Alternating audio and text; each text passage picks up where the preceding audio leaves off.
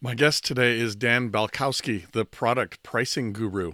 He is going to expand your mind on how to think about pricing, so much so, in fact, that I have to air the interview in two parts. So this episode and next week's both. I was introduced to Dan by J.J. Rory, product management leader and trainer, author of The 5 Immutable Truths of Great Product Managers, and of course, my guest on episode 98 of this show. Now, in this interview, Dan goes over the 3 C's of pricing, how pricing is related to value, but not always as straightforwardly as you might think, the importance of competitors and reference pricing, and many other topics. Hi, you're listening to episode 134 of the Secrets of Product Management podcast. I'm your host, Nils Davis, and I'm so happy you're here listening. I think you'll get a kick out of Dan's insights and stories. As always, you can find links related to the stuff we talk about, including a few books and Dan's contact information, at secretsofpm.com/134. You might hear in the recording that my voice is a little bit ratty. It's much better now, but it was pretty bad when I recorded this just over a week ago. So bear with me, but I think it sounds okay, really, for the recording. Now, to get started, I asked Dan a question that had just come to me, but that perhaps you'll resonate with. Dan, welcome to the show. It's fantastic having you here. I've got this one question that just came to me. Is there something fundamental that people often get wrong about pricing that you want to clarify right from the beginning?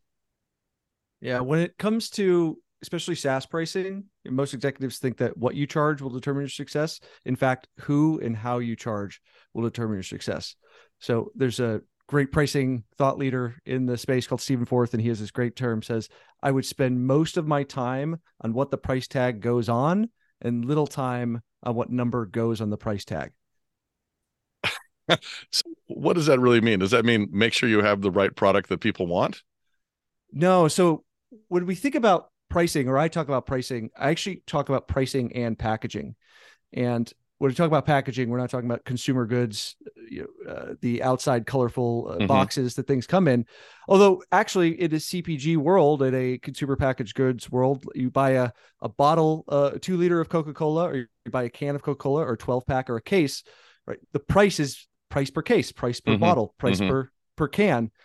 We have a similar thing in the software world, but it gets much more complex. And so we don't often talk about packaging in such complex terms in other areas because it tends to be much simpler. It's just a physical good. It is what it is. You buy one hamburger or one car. That is the packaging. But in software, it becomes infinitely malleable. It's a pro and a con of software. It's very hard in the world of physical goods to create a 3-arm sweater. It's not hard at all. And we see it all the time in the software world to create a 3-arm sweater. And so then it's like, are you priced by the number of arms or by the material that it's made of? So when we think about packaging, it's the fundamental ways that we've bundled your software and then are bringing it to market. So there's usually 4 elements of that. There's a price metrics. That's the unit of value you charge customers for. That could be by seats, by API transactions, by gigabytes of data stored or transferred. There's the price model. This is how payments flow through the system. So is it a perpetual transaction? Is it a subscription? Is it a utility billing model, like your electric bill, where you use as much as you want and you get a bill at the end of the month? Is it dynamic pricing, like Google or Facebook has for their ad inventory? There's the offer bundles or configurations. So these are, how do we group different sets of features together into coherent offers that we present to customers? So we usually think of these in terms of like good, better, best offers in terms in SaaS. And then there's these ideas of price fences or price structures, which is how do we charge 2 different customers different prices for essentially the same product? So we run into this all the time in our non-software world, right? If I get on a bus, I'm going to pay one fee, a senior citizen or a student will pay another fee, right? That would be an identity-based price fence. There could be a change based in time. So in enterprise software world, if I call up sales on the first day of the month, I'm going to get a very different discount offer than if I call them up on the last day of the quarter. Right. So there would be a time-based fence. And there's also volume-based fences. So, how much I buy changes. The first seat of a piece of software I buy could be a different unit price than the 1,000th seat I buy.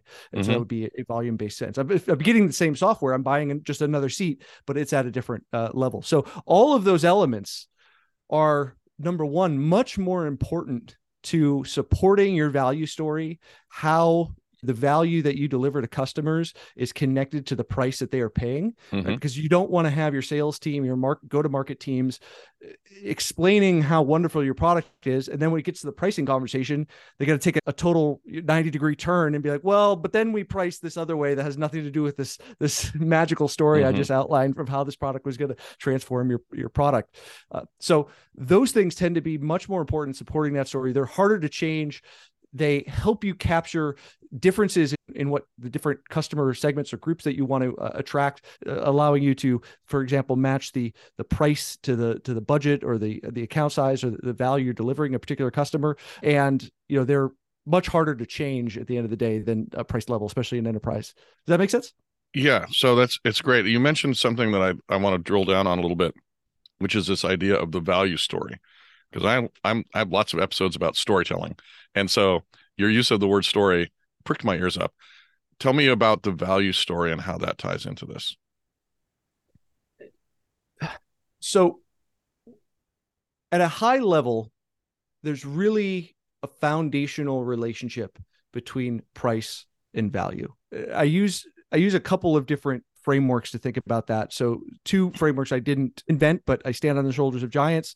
So one is called the value cascade. It comes from a seminal book on pricing called The Strategy and Tactics of Pricing by a gentleman named Tom Nagel, who wrote an excellent book that outlines how to do pricing in pretty much every context, not just software, as well as a jobs to be done from likes of Clayton Christensen, Tony Elwick, Bob Mesta, et cetera. We think about value in terms of the value cascade in a couple of different ways. At the beginning, it's this idea of use value. So this is all of the benefits that a customer might accrue or get from using your product. And from a jobs to be done perspective, how do we think about those benefits? Well, there's 3 kind of core different value drivers. There's economic outcomes. So increase revenue, decrease costs, increase optionality, decrease risk. There's emotional outcomes. So I'm going to feel better some way. I've reduced anxiety, reduced stress, higher status, access to expertise, better confidence, et cetera. And then social value. So we're not just only out for ourselves as human beings. So especially if you're in a government or a nonprofit, right? The fight for climate initiatives, equal rights, access to education, right? What is the benefit that we're creating for broader humanity, right? Those are different kinds of value. And so those are all the ways that we could tell value. So coming back to your question, the value story is, where are we adding value to our users' lives? And then what we want to do is support that through multiple different ways to get to the other layers of the value cascade. I'll stop there because I think I answered your initial question, but we can sort of dig in on that in a bit. So fundamentally, we have to be able to articulate, or we should, as part of this, articulate the value in these different dimensions, or in some way that presumably helps the prospect say, oh yeah, that value is the thing I want. And then how do we get to pricing from there? Yeah. As we go along this idea of the value cascade, right? We start with sort of use value. What is the outcome we're helping customers achieve along those dimensions of economic drivers, emotional or social drivers? But use value is not necessarily relevant to the pricing exercise. What is more relevant is what we call exchange value. And exchange value brings in this concept of you are in a market environment.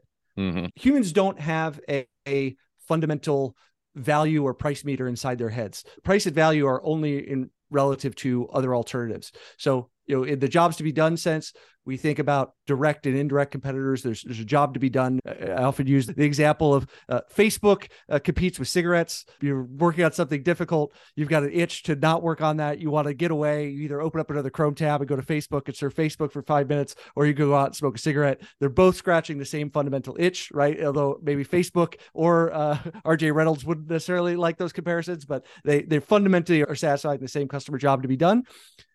Companies, often will be competing against email or spreadsheets, right? Not every workflow SaaS product is not just competing against other SaaS tools down the street in Silicon Valley, et cetera. Yeah, exactly.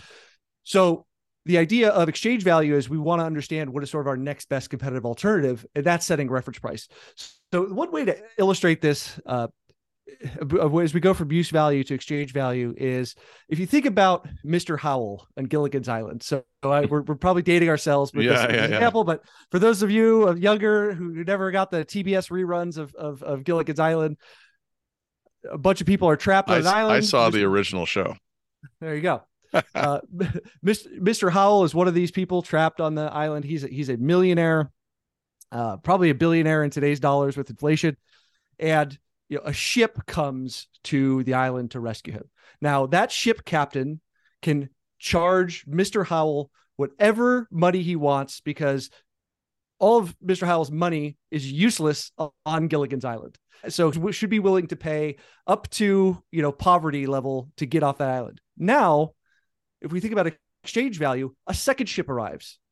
The value of getting off the island hasn't fundamentally changed, but now neither ship captain, A or B, can charge Mr. Howell his entire net worth because now there's going to be a negotiation. The same overall use value has brought down, okay, now there's going to be a reference price and then who's got the better amenities? Do I get a cabin in one versus the other? Right. Now we start having that level of comparison. Definitely. Does that make sense? Yeah, for sure.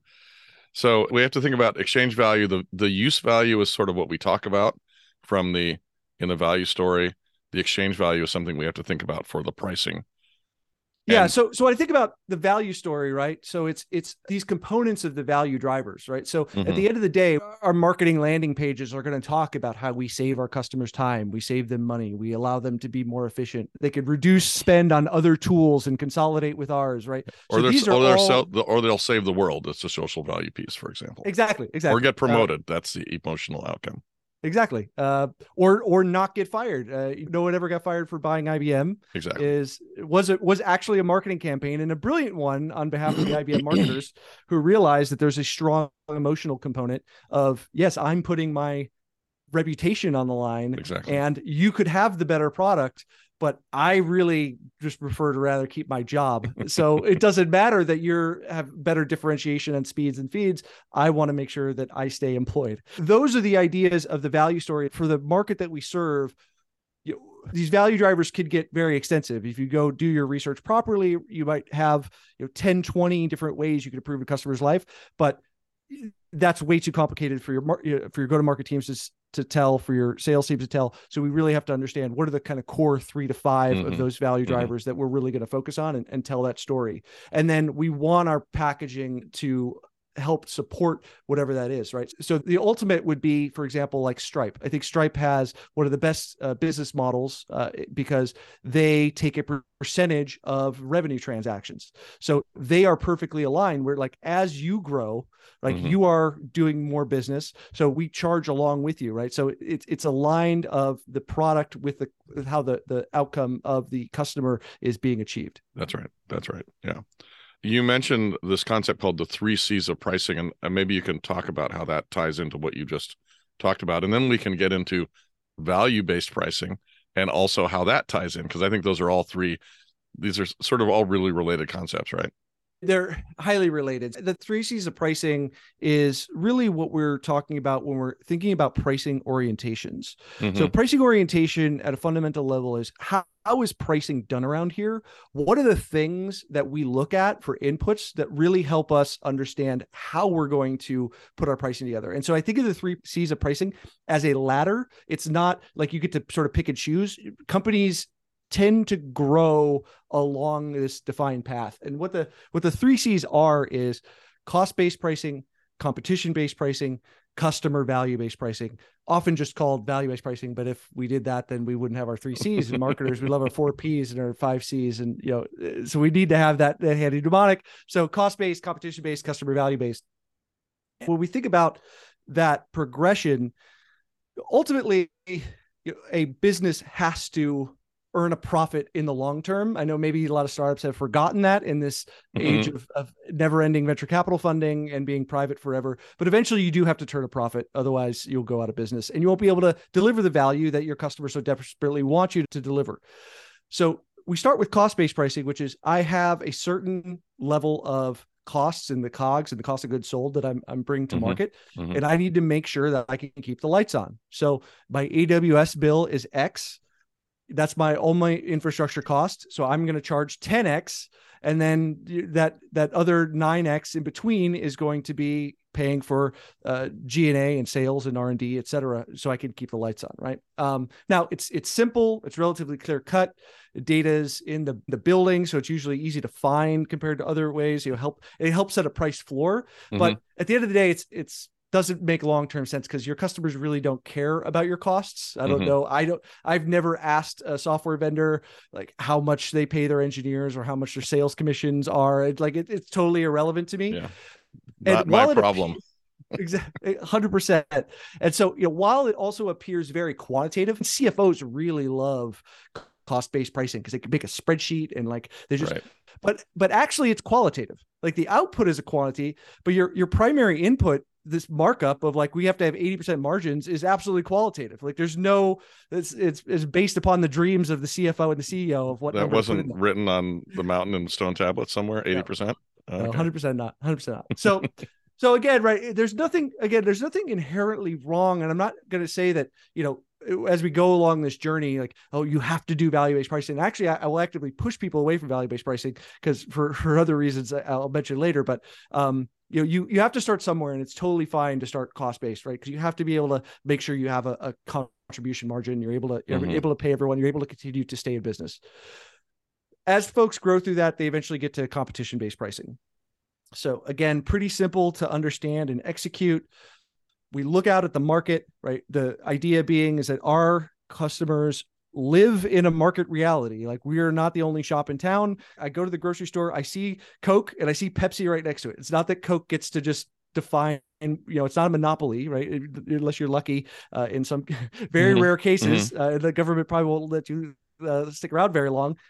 There will be other competition. So we have to take that into account because that's the reality our buyers live in. Right. And therefore, it can help us understand what other people are charging. I see this used at different levels of sophistication. I think the first level of sophistication is we're selling a CRM solution. And so who's the market leader? Well, Salesforce is the market leader. So everyone's like, well, Salesforce charges X. So we have to charge less than X because everyone's going to be looking at the market leader. And so we have to be less than that. Right. And then again, it's a qualitative judgment of somewhere we're less than that.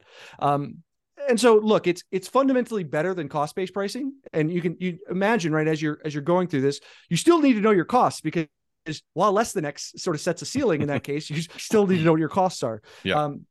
So the problem here though, is that this fundamentally outsources the work of your pricing department to your competition. I don't know any CEO that would happily give their demand gen strategy to their competitors or their product development roadmap to their competitors.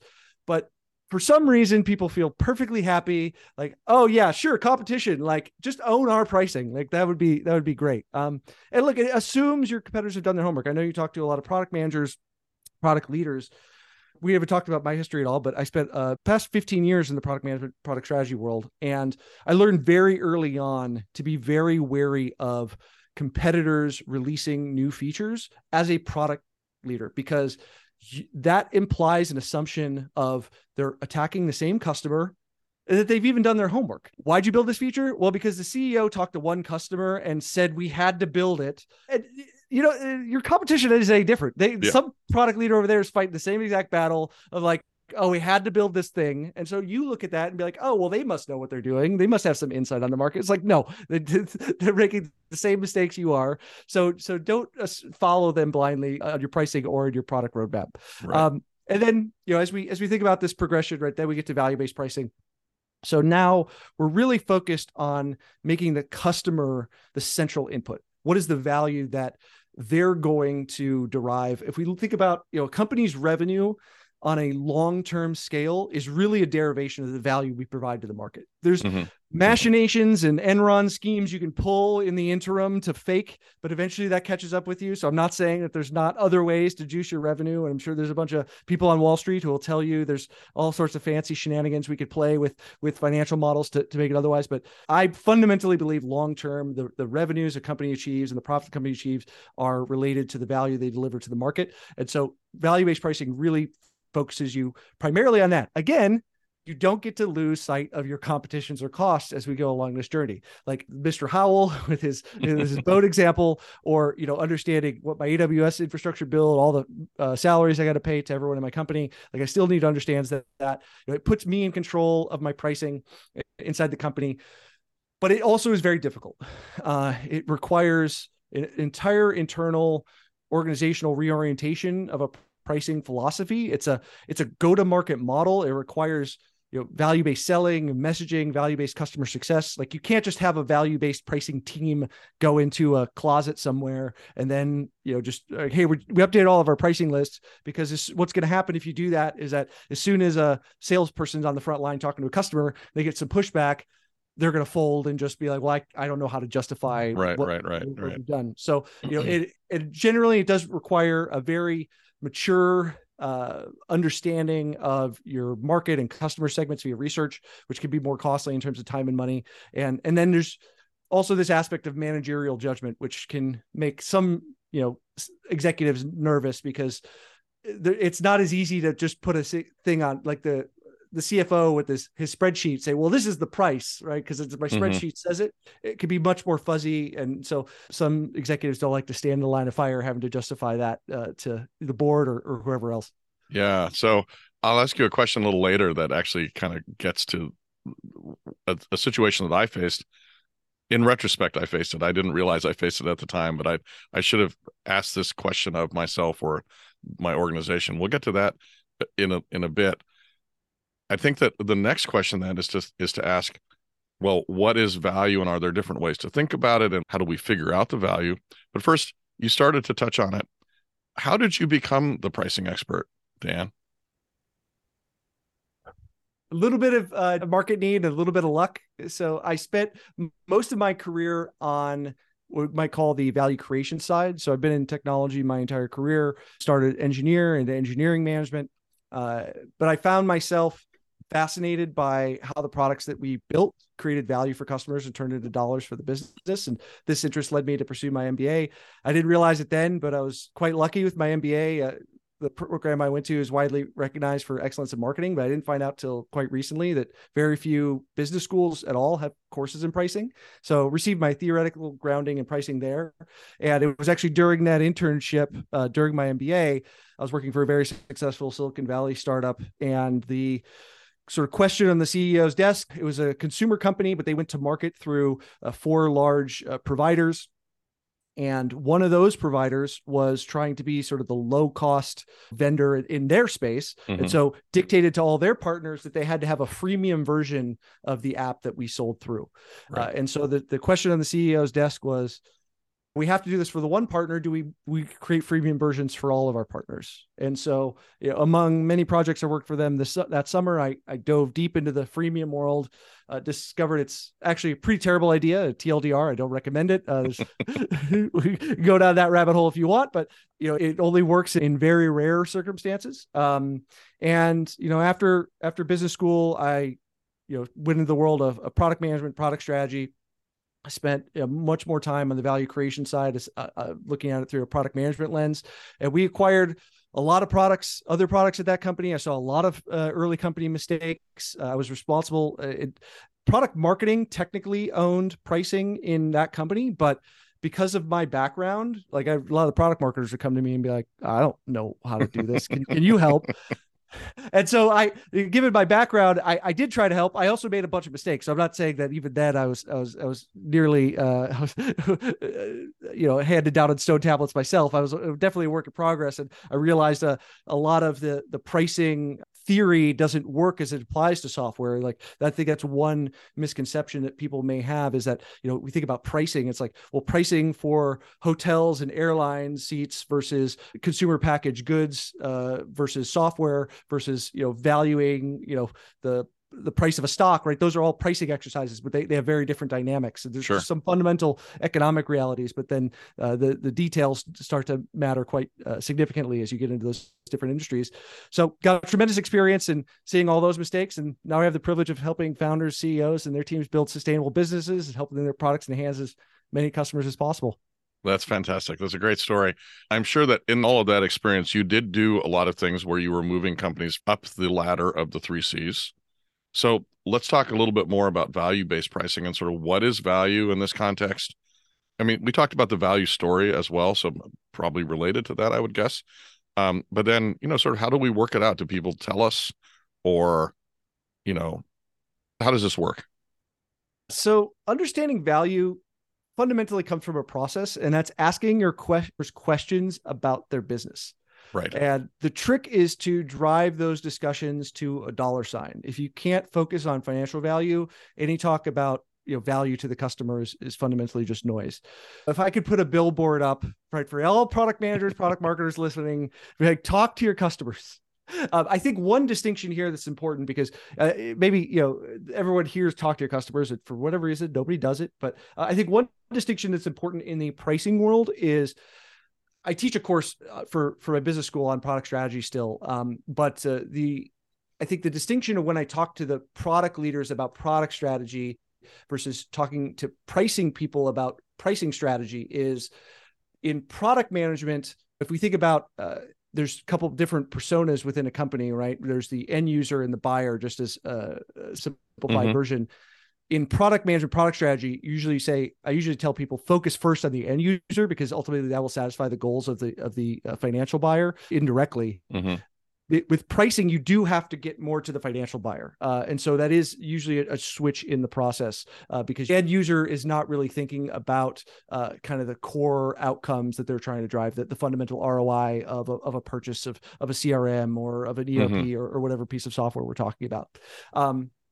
And so again, I use the concept of jobs to be done, right? I think jobs to be done, very helpful in a couple of ways. And I really like Tony Olwick, specifically his formulation about jobs to be done, of focusing on what those outcomes are. It really helps focus us on the problem space, not in the solution space.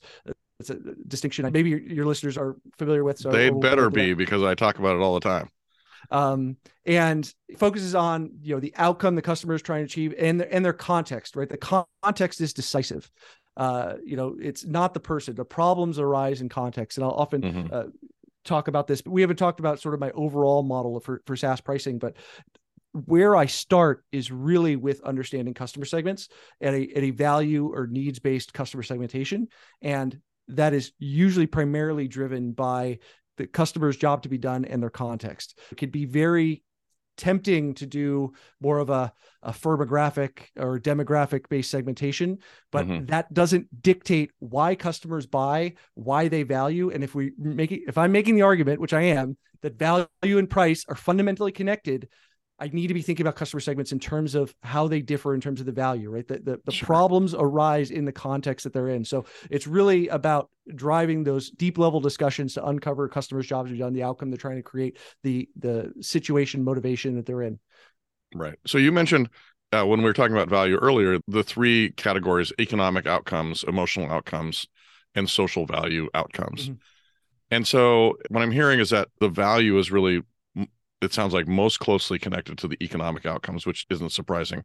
How much do the emotional outcomes and social value outcomes play into that, or how much can they? They can, for sure. What you want to think about, we haven't talked about sort of the third step of the value cascade, which is perceived value. So I can go through we'll call it economic value estimation around the economic outcomes I'm going to create for customers, right? The utility, I'm going to save you this much money, I'm going to save you this much time, this much headcount, et cetera, right? It's this much better than the next best competitive alternative, right? So it's the delta, right? Here's what they're priced, and I'm at a positively or negatively differentiated from you. But then we get to this concept of perceived value, and it's really perceived value that is most neglected. Perceived value is what actually creates willingness to pay, which gets us from value into the pricing world. And perceived value is where a lot of the emotional aspects come in, right? This is where the different levels of risk, like mentioned before, no one ever got fired for buying IBM, right? The social risk, the performance risk, right? This is putting my career on the line. I'm not sure if your product is going to be adopted the way the other customers are at my company, right? Are we going to get the same value, right? So there's risk discounts that get applied based upon those customers' perceived value. When we think about, there's another lens to sort of think through these softer components as well. And What I would say is for the most part, I focus on B2B products. Mm-hmm. For B2B products, the vast majority of the work is really on understanding what those functional or economic value drivers are, and really focusing there.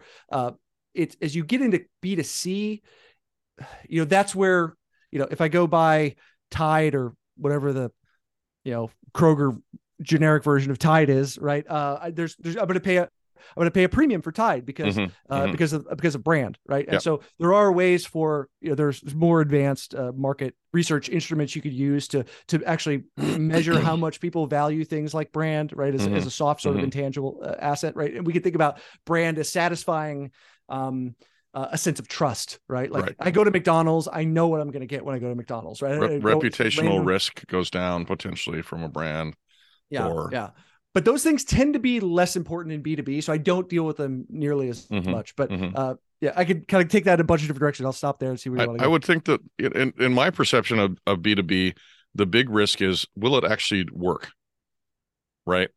And I talk about it. So I have a little model. It's sort of a very simple version of what you've talked about, and probably wrong in significant ways, but I call it the value inequality.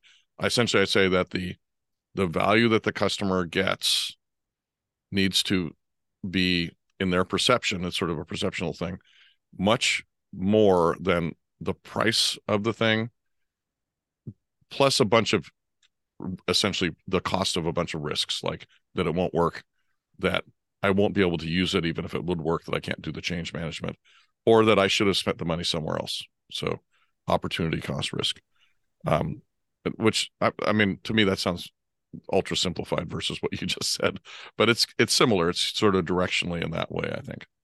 Yeah, I love your value inequality. I listened to your podcasts thank you. on that, and I think we're highly aligned. I think the only distinction I would make is that some of the buckets that you have for value inequality, or some of the categories, I would just split between sort of what I put in exchange value and in perceived value, but ultimately I think you end up in the same place. Good point. I appreciate that feedback. And it's meant to be a really simple model. You can't necessarily put it into a calculator, but you can use it in your brain to think, oh, in particular, that will it actually work risk, right? That's the big one, right? Because so our customers have all bought stuff that was supposed to solve a problem that didn't solve the problem. And, well, and I think, for you, I believe you said you work a lot in enterprise software, and there is a point as products get too complicated. We become, as technologists, and I'm guilty of this as a recovering engineer and product manager myself, I am incredibly guilty of getting caught in feature land. And look, we've got this list of 300 features, and isn't this great? Well, put yourself in the shoes of your customer. And, okay, you're on page 20 of how we're better than our next best competitive alternative. And the poor prospect is just overwhelmed, right? And going back to what you're saying, they're like, look, I just don't want to make a mistake. And so instead, we get to a shift when products get to a certain level of complexity, it can actually be better to shift from describing your differentiation to providing assurances of value. There's reducing that anxiety of like overwhelm. It's like, look, the 100th feature on the list is not what's going to tip this deal into the closed one category. We need to just make the person feel better. And that can really change as well as you think about, perceived value is really important on the sales front. If we think about in B2B, we often have a buying center.